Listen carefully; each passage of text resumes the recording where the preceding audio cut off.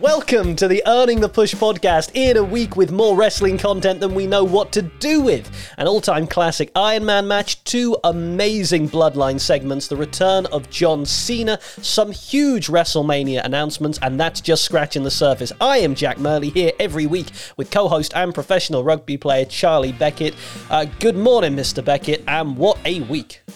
Good morning, Mr. Murley. Good morning, everyone. And yeah, just a serious week to be a wrestling fan. If you're not happy this week as a wrestling fan, it's with something, just retire. Retire from your fandom, because there was a bit of everything for everyone this week. It is the sort of week where you realise that WWE is ramping up on the road to WrestleMania. They are really going for it, and I am as excited for WrestleMania as I have been in many, many years. We'll get into all of that later. Remember, you can rate, review, and subscribe to this podcast wherever you listen. He's Charlie_Beckett, I'm Jack_Murley, and we're going to get straight into it with AEW hitting a home run with their Revolution pay-per-view on Sunday in San Francisco. Jon Moxley and Hangman Adam Page deliver a death match that was just as bloody as we thought it would be, and MJF and Bryan Danielson go to sudden death in about 70 minutes in their Iron Man match before MJF retains his title. Charlie, we had high expectations for Danielson MJF, and for me, it delivered and then some. Yeah, it was exceptional, wasn't it? We spoke last week about how it can be difficult to deliver on the hype of an Iron Man match because they're so long. But I thought we got a bit of a masterclass in how to keep the pace at a sustainable pace while not ever feeling boring or feeling tired or feeling like we didn't need the 60, then comes 70 minutes. I thought it was brilliant. I thought it was a fantastic match. I liked it was only 3-3 by the end as well. We didn't have one of those Iron Man matches where someone snatches a quick pin and we're looking at 5-4, 6-5. I thought, of course, it's going to take a while for that first fall to come. I thought it was just brilliant. I've seen 5-star ratings for it. I've seen some people say it's the best AEW match ever. That's subjective, but if you're a wrestling fan and you haven't found a way to see that match yet, bank out a couple of hours and do so, because it was just spectacular. Yeah, I think it should definitely be in the conversation for all those accolades. It's a brilliant match. I enjoyed it greatly, and like I say, it's not an easy thing to do over that amount of time. Anyone who listens to our podcast regularly knows I don't like my wrestling to go too long. I'm here for a good time, not a long time. So Charlie Beckett, really, trademark, good time, not a long time. Beckett, good time, not a long time. I think it was a very, very good match, and it was a very, very good pay-per-view. It was one of AEW's best, I think. I think what it showed is Danielson, in his loss, made MJF an even bigger star. And I don't know why some people have slept on MJF as an in-ring talent, but I've never watched him and gone, this guy isn't exceptional when it comes to structuring a match, getting heat, doing all the things a wrestler should do. And his athleticism, you just look at him, he's got himself into even better shape than he was. If anyone had any lingering doubts about MJF's ability in the ring, boy oh boy were they answered. Yeah, this was the best thing for him as, quote-unquote, a wrestler to go this long with Danielson, who's probably the best wrestler on the planet at the moment. If not, he's always in the conversation. So I think people sleep on MJF as a wrestler because he's so good at everything else. So it's easy to think he won't be, because we've seen a lot of people in the past who their careers are carried just by being so great on the mic or being a great heel, these sorts of things. But MJF is the full package. He is, and we shouldn't forget that Bryan Danielson, and I know he's been back for a little while now, but who would have thought when he had that emotional retirement speech on Raw, which in the grand scheme of things wasn't that long ago, and he sat out for years, that he'd be back having match of the year contenders. We're only in March. That is going to be a match of the year contender by the end of 2023. He's as good as he's ever been. Yeah, he really is, and he's just allowed to be everything he needs to be and wants to be in AEW, isn't he? And now, I'm not saying he wouldn't have been able to in WWE, especially this new WWE under Triple H, but he's just prospering in so many ways in AEW, and he loses nothing from losing that match, but MJF and AEW just gain so much. What I loved about the presentation of the match as well is I think Taz added so much to that match on the call, and we like a bit of sport in our sports entertainment. I love the way that he was going, no, you this is a different style of match. You need to tap quickly now. You need to save the fall. Don't be drinking water in between falls, MJF. It's going to cramp up your stomach. Taz really bought into it as an athletic contest, and he took me with it. I thought he had his best night in AEW on the mic. Yeah, he gives a perspective that none of the other great commentators can, because one thing we've never really seen in wrestling before is a great wrestler as in a technician sort of wrestler like Taz was. You watch Taz, it's very easy to think he was just this big bruiser, but actually he was unbelievably technical if you go and watch his matches, but also really scary.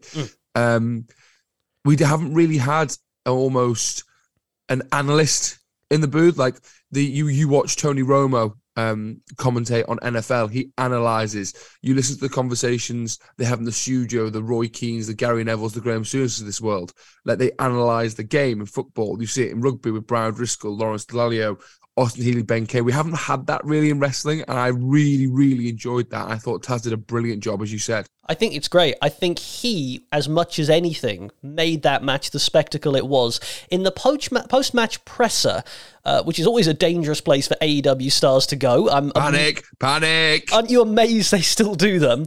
MJF was his entertaining best and kept saying he was the best in the world. And if you are someone who buys into this type of... here he goes again. No, not me.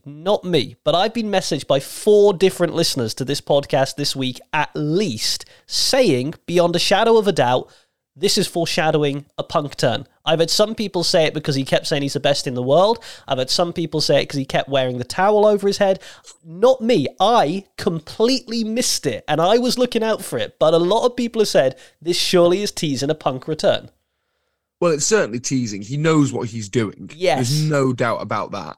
Whether it's just him teasing, either teasing the fans, teasing CM Punk directly, teasing Tony Khan, you don't know. There's certainly teasing going on. He knows what he's doing. I wouldn't put it past MJF just do it off his own back. Would you? This is what I said. Talk about this. But in the way the world should work in companies, yes, that should be him teasing that because that's what's happening. But I've no idea. I won't lie. I've given up trying to predict it because the last 12 to 18 months of wrestling, trying to predict it has just been like me trying to get a haircut. It doesn't really work. And I'm glad you said that rather than me. I'm going to leave that one alone. I didn't see it. I'm going to say, I'm completely honest, that passed me by. Thank you to the reaction as well for last week's show with our discussion about CM Punk.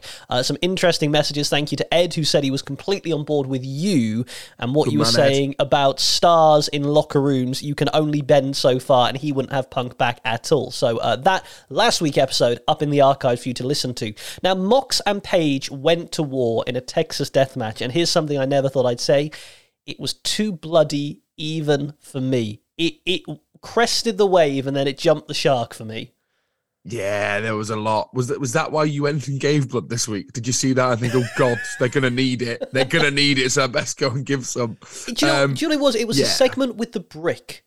The moment someone is hitting someone else in the head with a brick, and that's not the end of the match and the end of their career. Like, that's the point I go, too much.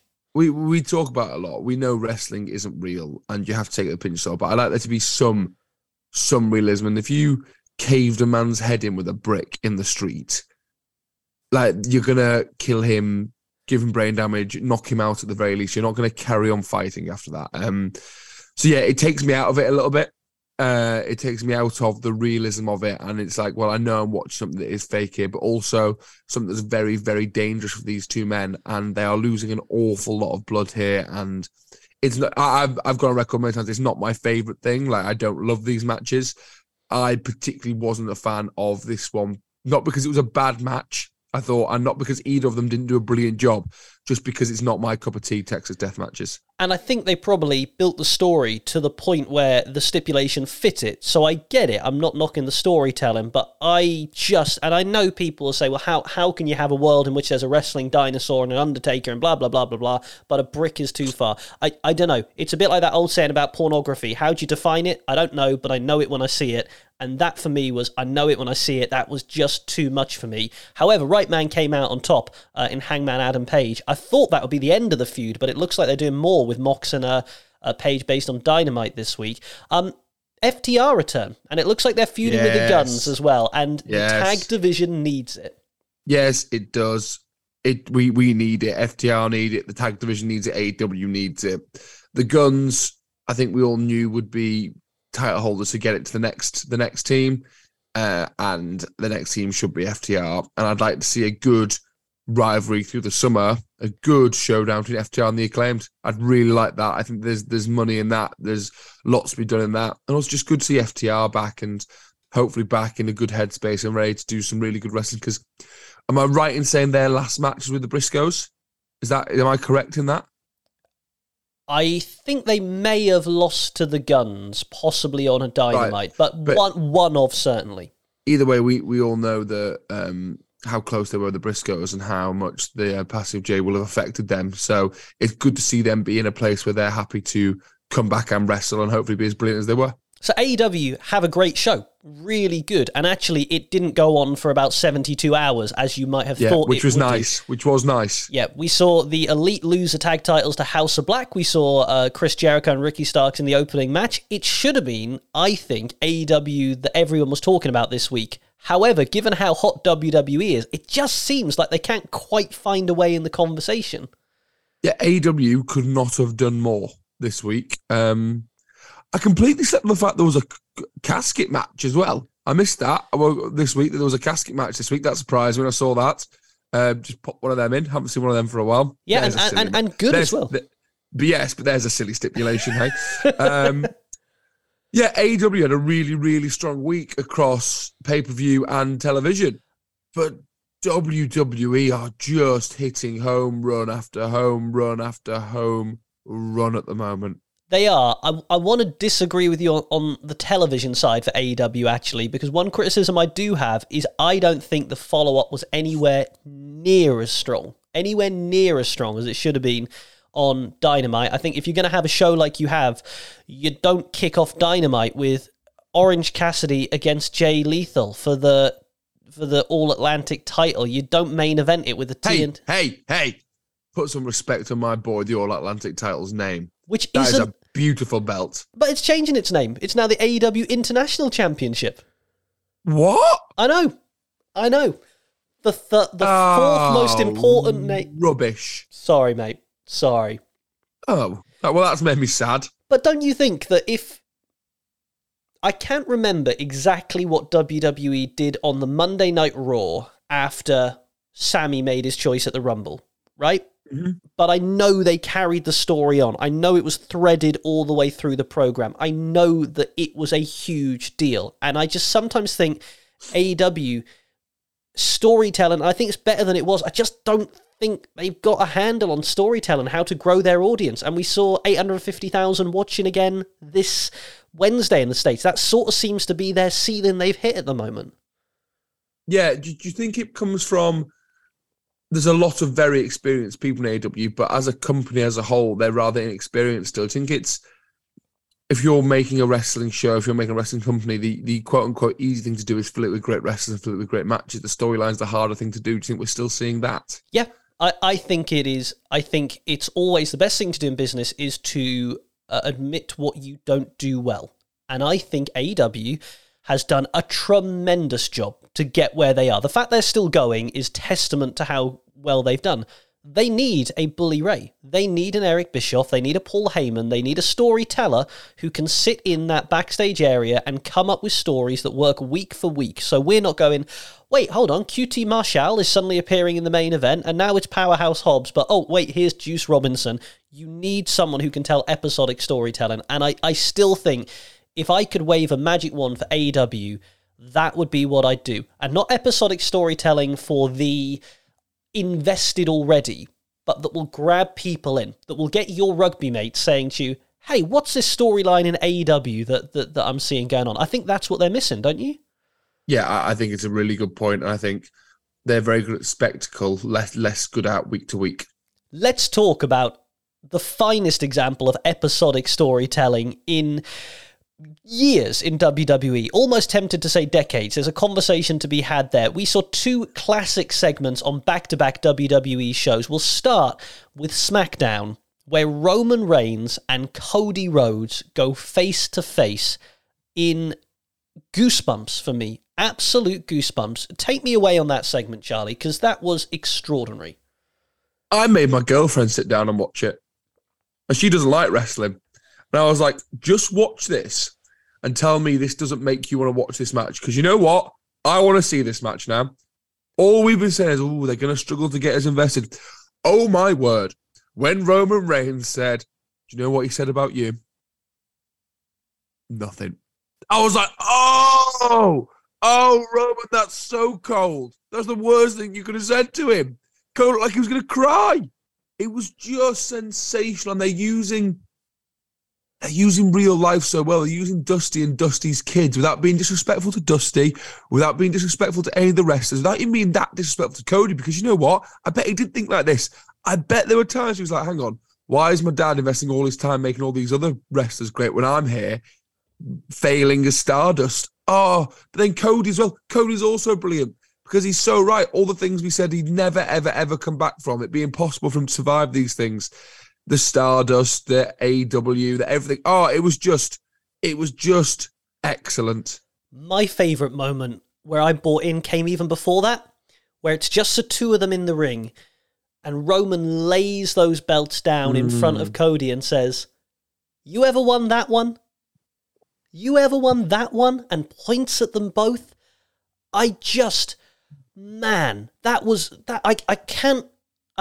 tell people who don't get wrestling how exciting and how cool that moment was. It just sensational. It was when he said, you ever even competed for that one?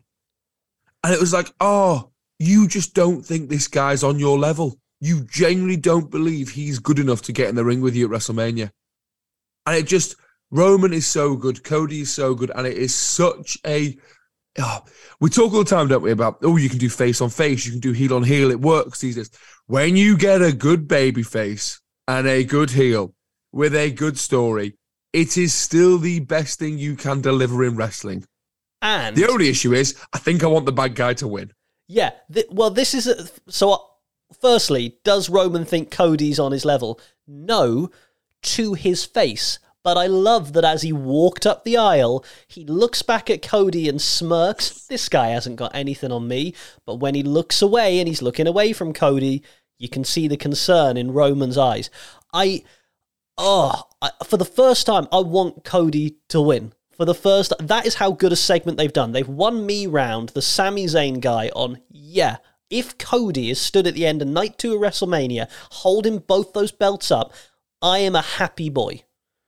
Yeah, so am I. I say I want Roman, but I'm just a massive Roman fan. I will pop for Cody winning if they keep building like this massively, massively, massively. And also, I'm a big Cody Rhodes fan. I think he's brilliant. I love him in ring, out of ring, excellent. When a wrestler's going to learn, by the way, that just because other people can't see them, if there's a camera on them, we can still all see them. It's not quite something they've mastered yet, but... this cameraman's here, but no one will see the worried look on my face. But man, those nuances. So that is an all-time segment for me, an absolute all-time segment, and you think... Now, Sami Zayn's going to have to go some great guns because they've taken him away from Roman, which carried that storyline on SmackDown for such a long time, and then on Monday Night Raw... we get Jey Uso finally make his choice. And he destroys Sami Zayn and he sides with Jimmy, but for a moment, he had us all believing. An all-time Raw, by the way, I think. All-time Raw with an all-time ending, because we haven't even got onto the other stuff that happened in Raw. Particularly, just on that, for a non-themed Raw. Take your Raw 30s, your Raw 1000, just for an everyday Raw. Yeah, and it was just brilliant. So... it was that good, I'd forgotten about Roman and Cody. Like, I'd forgot those things happened because the way they are intertwining the Usos with Solo, with Sami, with Kevin. I managed to watch the highlights unspoiled, so I genuinely thought Jay was going with Sami. I was like, what? I don't understand how that's going to work. And then, boom, super kick. You thought I was siding with you. This is family. It's just brilliant. And then even like at the end, you're sure it's going to be KO making the save. And it's Cody. Like, that shocked me. And what I like that they're doing is they're not hiding from the fact of, we know you wanted this really. We know these stories are intertwined. The easy thing for us to do would be to force Cody down your throat and ignore the Sami of it all. That'd be the easy thing for us to do. But that's not what humans would do. That's not how this works. And also, Cody's a good guy is the story.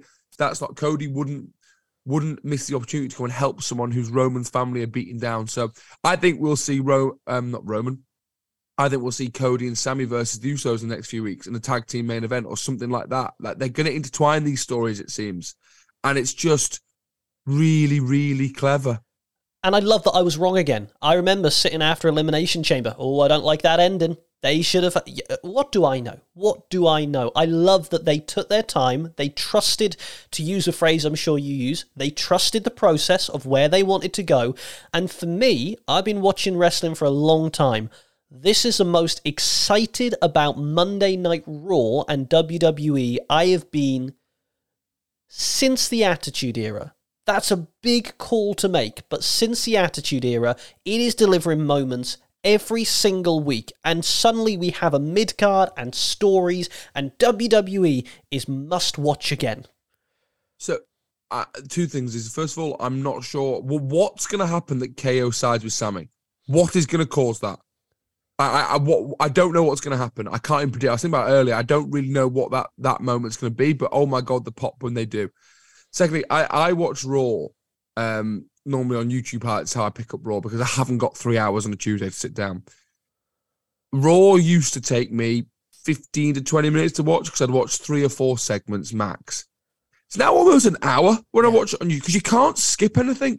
You can't skip any of it because there's so much. It's not just this storyline. Everything is excellent at the moment. I was having this conversation with someone this week, and they said, apart from the Bloodline, what stories are there in WWE? And you go, well, Charlotte and Rhea Ripley, the Judgment Day stuff with Edge, Logan Paul and Seth Rollins. You've got story everywhere, and that's even if you just watch the main roster, because NXT, which I haven't had time to get back into. But It's good again. That's beginning to get good again. So, I mean... we have all the pieces in place for the Usos versus Owens and Sami at WrestleMania. I don't think there's any doubt that is where we are going to get to. Wouldn't surprise me if we don't hear it officially announced until the Monday before. Like, even if we have a, will I see you at WrestleMania, Kevin? You'll just have to wait and see, Sami. Maybe we leave it as a tease. Does it need a stipulation? Does it need to be the main event? Doesn't need a stipulation. It can be a straight-up tag match with those 4 men in it.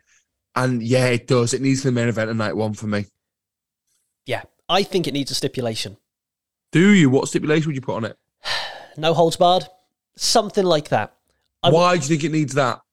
Because I think these 4 men want to tear each other apart. And I don't think you can... Look. Firstly, I know nothing. They can do whatever they want. They have the credibility. I know nothing. But do you see Sami sitting on the edge waiting for a tag from KO? Do you see that? I don't know. I think for me, a stipulation allows it to have the emotional crescendo maybe it needs. Maybe you do 2 out of 3 falls. Maybe that's a stipulation. I don't know. Yeah, I'd enjoy that. I always like a 2 out of 3 falls. But no, I think that's great. And then, like I said, like just the rest of Raw as well. Like it's not just one story at the moment. It's so good. It's so good.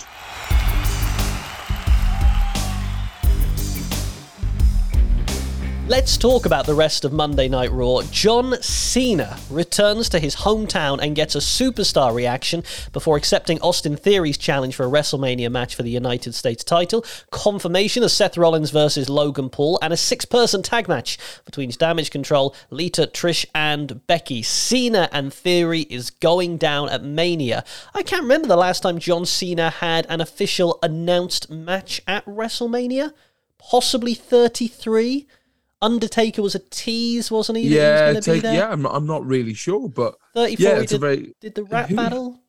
No, 34 he did Undertaker. 35 he came out as old Came school out as Doctor Cena. of Thugonomics. 30, maybe it was the Firefly Funhouse at Yes, it was. Yes. But still, it's an in-ring match. We haven't seen John Cena at Mania for a long time. John didn't come to play, did he, this week? John went in on Austin Theory. Like, went in on Austin Theory. Like, it reminded me of when we had him at versus Roman Reigns back in 2018 at No Mercy, I think, or Vengeance, because that makes sense. That big match at that pay-per-view. He just went in. I saw the overall reaction online was loving it, and I was a big fan of it. I thought it was really good. And I like when John Cena gets passionate and real. I saw a few people being online being like, I don't get what Theory gets out of this now. Like, Cena has laid it out for us. If he loses, he's done. And if he wins, well, he should. So where's the upside for Theory? And I think the upside is he's having a marquee match with John Cena. Now, the boy has to win. Austin Theory has to win just after this one promo. But when he said, I'd rather be bald than have them pipe in fake reactions because no one cares about my matches, I was like, oh, John, that's just true. So you are in a sporting environment, and I've been thinking about this analogy.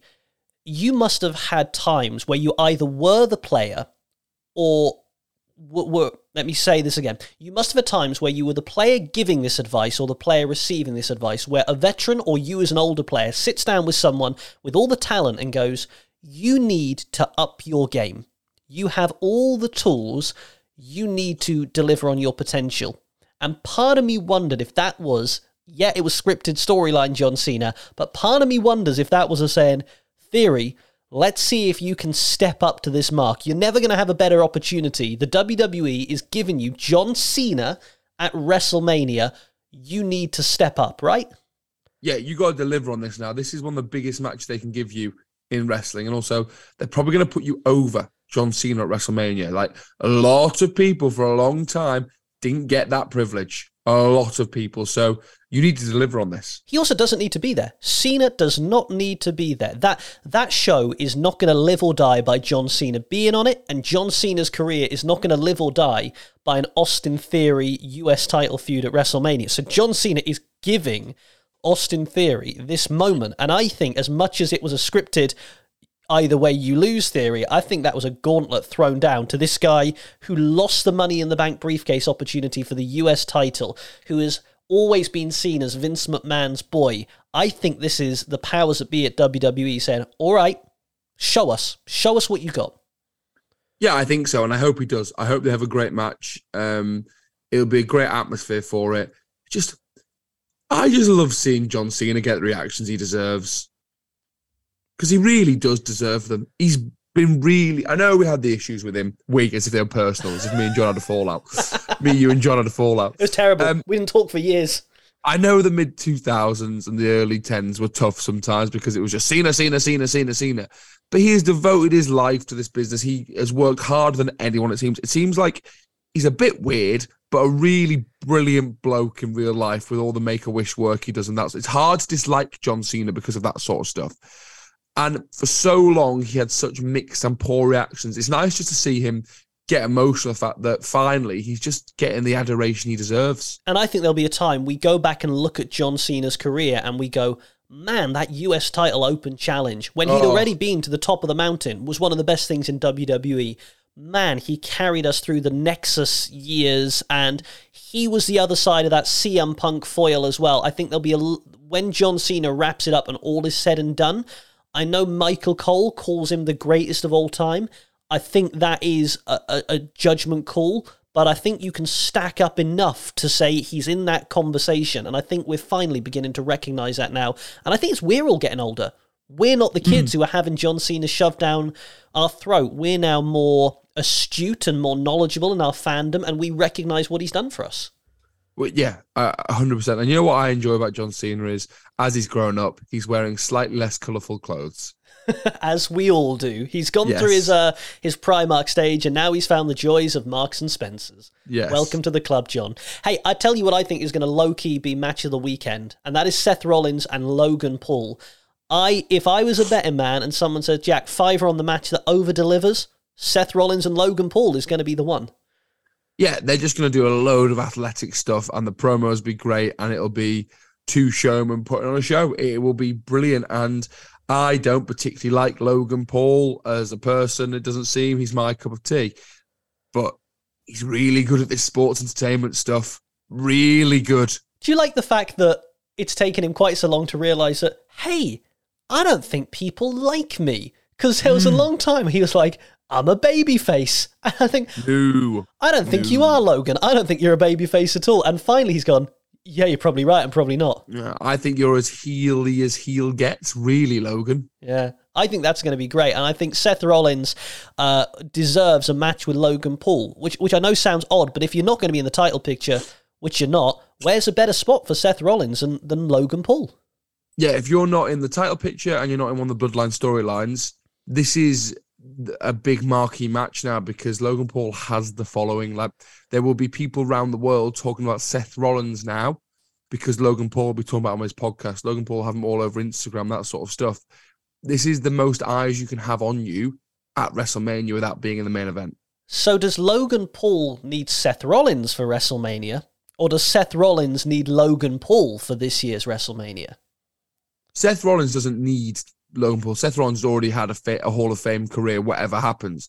Seth Rollins, if he wants to stay as current as possible, as important as possible, as in the spotlight as possible coming out of WrestleMania, yeah, there isn't a better match for him right now than this. We're also getting at WrestleMania Lita, Trish, and Becky against Damage Control. Six-person tag. Why not? Just throw it in there. What that does mean is it doesn't seem like we're going to see Lita and Becky against Shayna and Ronda, and suddenly it's quite hard to see where Shayna and Ronda fit on the card. It is, and that is tough, and it's the big question that's gone for years, of do you, for the humanity of it, get as many people on the WrestleMania card as possible because it's the big payday, or do you make them earn it and deliver the best wrestling show you can? It seems like we're going down the wrestling show, and if you're not in a feud, if you're not performing at a level that is appropriate to be on the WrestleMania card, you're not going to be. It doesn't seem like we're going to have, unless they're announced late, any big battle royals, those sorts of things. So it's quite a harsh thing to say, but I kind of like it. That's how the real sporting world would work. Yeah. But I also heard from one of our listeners, Ryan, a great theory this week, which I don't think we're as used to yet, a 2-night WrestleMania. And he said, well, what about this? What about Lita, Trish, and Becky against Damage Control night 1? And at the end of that match, when Lita, Trish, and Becky are all taking their bows at the top of the ramp, Shayna and Ronda attack Lita and Becky and lay them all out, and then Lita and Becky go backstage and say, you want us? We'll see you tomorrow at WrestleMania. And suddenly you've got storyline and intrigue for the second night. Yeah, there's loads we can play that we never have with 2 nights of WrestleMania because it's so new to us. So it'd be interesting to see if they do that this year. It's a really good point. Like, give me something on night 1 that changes night 2. Yeah, and it beats just doing the same thing, more pyro, more performances. So look, in terms of Mania this year, excitement this year versus excitement previous years, where are you on the Charlie Beckett scale? I'm really, really excited for Mania this year. Really excited. I'll tell you something that went very under the radar this week that I think if we were talking about any other week would have been spoken about is the build to the IC title match at Mania. Yes. On SmackDown. I'm really enjoying that. They're very slowly bubbling away. The whole Drew comes out and challenges. You're like, oh, Drew versus Gunther. Oh, okay, yeah, I'm all for that. Then Sheamus comes out livid, as you would, because his best mate's gone behind his back to challenge the thing that he wants. Drew's just like, you've had 2 shots at it. And then all the big boys just come out and start saying, no, I want this match. And I was like, okay, we're going ladder match. But now we've got a 5-way elimination match for number 1 contender on SmackDown tonight. Xavier Woods has been added to that as well. Yeah, how cool. That's going to end in some sort of kerfuffle because we're surely getting a 6-man ladder match for this. Surely. There is no match that would be a better opener than a 6-person ladder match for any multi-person ladder match at Mania is going to start it right. Because also, very good way to get the title off Gunther while protecting him. He doesn't get pinned. And then, get him in that world title picture. Yeah, I tell you what, and they teased it at the Rumble. Assuming Cody comes out on top and Roman takes some time away and Sammy's got other issues, Gunther is not a bad shout to be Cody's first challenger. I'm as excited for this year's WrestleMania as I have been probably since WrestleMania 33, probably as far back as that. I liked the one with Becky, Charlotte, and Ronda main eventing because that felt cool and different, but I think since then, I've just been like, Mania's happening. This is the first one where I'm like, I cannot see spoilers. I can't know anything that's going on. I need to know this fresh on the day. Yeah, someone said to me, Charlie, can you do this for me on the 2nd of April? And I said, yes, but I'll be tired. There's no way I'm not watching this live. No way. This is just, it's brilliant. It's enormous. I am hyped for Mania at the moment. But tell me the last time you weren't hyped for a pay-per-view for WWE, and it's exciting. Like our next 3, I saw this week. The next 3 WWE premium live events, their pay-per-views, are all outside of America after Mania. Yes, they're all outside America because we're going to Puerto Rico for Backlash, which is going to be bananas. Hosted by Bad Bunny. Our mate Bad Bunny. We love Bad Naughty Bunny. Naughty Rabbit. Then we're off to our favourite place, Saudi Arabia, but for King of Queen of the Ring, which is exciting. Yeah, but I get your point. I'm glad they brought the King of the Ring and the Queen of the Ring King Ring back, brought the Queen of the Ring pay-per-view, a one-night tournament. I'm all for that. I wish it wasn't in Saudi Arabia because it does ruin my excitement of it. Yep. But the actual thought of having a King and Queen of the Ring that we're going to do things with at the end, justice for King Woods, is exciting. Just wish that was happening in America or somewhere else. And then we're over to old London town for Money in the Bank. It's such a hot streak. It is such a hot streak for WWE. It's going to be amazing. What do you think? He's Charlie_Beckett on Twitter. I'm Jack_Murley. Very quick mention for something where there is no easy segue into it. We were speculating how you get the tag belts off in Ring of Honor. The Briscoes, after the unfortunate and still raw loss of Jay, we now know there will be a multi-person ladder match where Ring of Honor will decide new tag team champions. There is no good way to do this, Charlie. It's a terrible situation, but we now know the emotion for that match, for all sorts of reasons, is going to be just unlike anything we've experienced before. Yeah, they're calling it the Reach for the Sky ladder match, aren't they? Which is just, it's going to be so emotional. So emotional. They see the Lucha Brothers are the first 2 announced for it, so you already know it's going to be an amazing match because it's a ladder match with the Lucha Brothers in. I would be surprised if we don't see FTR in that. Yep, I agree. I think we will see FTR in that, and I think we will see one of the most emotional nights and matches in wrestling for a long, long, long time. And yeah, there'll be a lot of eyes on that match for the wrong reasons, because everyone will want to see how it's done and want to pay their respects. But you just know the 6, 8, 10, 12 men, however many men they have in that match, will be desperate to put on their absolute best match in honor of Jay Briscoe. So I'm sure it'll be a brilliant match, but very, very emotional. And as you said, no easy way whatsoever for Ring of Honor to move these tag titles on, but you have to. I think this is as good a way as they could have. I agree. I completely agree. And that will be one emotional night. Let's do everyone's favourite part of the podcast. We send something from everyday life that we hate back to developmental. Something we love gets the push. First or second this week, Charlie? I'll go first this week. Go. Back to developmental is snow. Just snow. Does me head in. Yeah. Just annoys me. More so our inability as a country to deal with it. If you go somewhere where they get it often, they know how to deal with it. But we're getting it more often and the whole world just shuts down. And I've come home this weekend, hence why I'm sat in a different room for anyone watching online, watching the clips. And I didn't bring any waterproof shoes with me because we didn't have any snow in Cheltenham. And it has absolutely chucked it down with snow overnight here up north. So that's good. I'm going to have to go get my feet wet now. Get some Crocs on. Get some Crocs. Crocs with holes in. Oh, yeah. Didn't think that through. So that's my back developmental.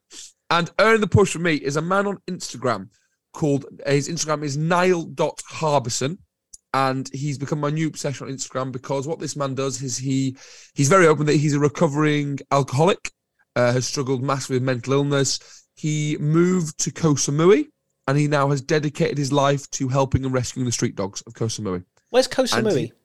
It's one of the Thai islands, I believe. Oh, okay. Off the coast of Thailand, I think. It's Southeast Asia. Yep. It's an island. I'm 99% sure it's a Thai island, but I could be wrong on that. But it's that area of the world. There are loads of street dogs, and he just spends his day on a moped. He feeds over 500 street dogs a day to make sure they are living. And the one that he gets called by the people on the island to go and rescue the ill ones, and he gets them to the vet and then finds them homes.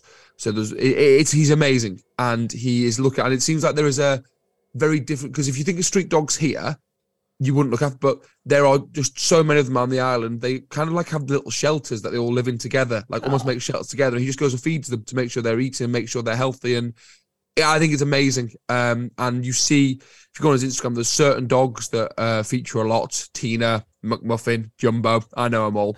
And he has some that he takes home and live with him. Yep. He has some that he has like a almost like a kennel sort of run, that when they need to come off the street, he gets them back to the point where they can go back on the street. And then he arranges for them to be adopted all over the world. So some will go to Europe, to England, some go to the main, to Thailand. He finds some disabled ones that he gets to like disabled dog homes that know how to look after them properly, and just gives these dogs that would have hideous lives and would die, I imagine, very painful and horrible deaths, gives them a life and looks after them. And I love dogs, everyone knows this. So I'm a big sucker for that. And he's just launching a book. I saw this. Remind us of his name again. Niall.Harbison. He's an Irish fella. Yep. And he's launched a book. He announced yesterday, and every single penny, it says, will go to look after the dogs of profit. So it's exciting. So he's great. I just really feel good. Yeah. So that's my earning the push this week. Good for him. We all need some of that. Niall Harbison. My back to developmental, junk mail. Short and sweet. Don't push it through my letterbox. Don't push it through anyone's letterbox. Trees are scarce. We need more trees. We don't need more leaflets about pizzas we can all find out about online. So short and sweet, less junk mail. Do you get a lot of junk mail? I do, and also junk emails. I know they don't have the issue of the environment with paper, but just junk. Also, and then why sometimes does an important email go to your junk email inbox? Oh, the amount of times that happens. So yeah, let's say all forms of junk communication. We'll throw texts and things into that. And for me, you mentioned it earlier in the context of Mox and Hangman. I'm going to throw giving blood in. I know I do it every time, but it's always really, really important to give blood if you can. I know not everyone can. That's absolutely fine. No worries if you can't. But if you can, go and sit in a chair, squeeze your buttocks together for 15 minutes. They'll take a pint. They'll give you a club biscuit and a pint of water, and you help save someone's life. So it's really good. Is that the worst trade ever? We'll take a pint of your blood, and here's a pint of water back. No, because you get a club biscuit. And if, like me, you are catnip to a woman of a certain age, you get 2 club biscuits. Is that what you are, Jack? Are they just you're unstoppable? They can't resist you. You're unresistible to a woman of a certain age. And I'm saying that age is 55 plus because they want to mother me, and I'm very sweet to them. But I'm just saying, not everyone came out of there shorn a pint of blood, but up 2 club biscuits. I did. Merle did. That's right. And I'll teach you my ways one day, so you too can score. I'm excited with that generation. Look, so you mentioned that match on SmackDown. Who is coming out as the number 1 contender if there's no kerfuffle? To wrap up, if you had to pick one man to face Gunther on the WrestleMania undercard, who's it going to be? So I truly believe they're going to a ladder match, as I said earlier. But if one had to, I'd be tempted to run Sheamus back one more time. Yeah. I would be tempted to run Sheamus because we were there that night in Cardiff. I don't know if anyone knows we were. And let's be honest, that stole the show. That was unbelievable. And to give Sheamus his moment at Mania, I'd like that. So I'd probably run Sheamus back, but I absolutely would do a multi-man. And if you can get Sheamus doing it, you know what you can also get? A Drew McIntyre heel turn. Which is very interesting, isn't it? Because Drew, Drew's a little bit flat at the moment, isn't he? We've got to get something going for Drew after Mania. Well, we shall see after SmackDown tonight. We shall be back 7 days from today for another Earning the Push. If it's anything like the past few weeks in wrestling, it's going to be amazing. Tell a mate about what we do here on the podcast. If you like wrestling as much as we do, like the socials, rate, review, and subscribe to the podcast. Reach out. He's Charlie_Beckett. I am Jack_Murley. And for today, we are out of time. So thanks for listening, and bye-bye.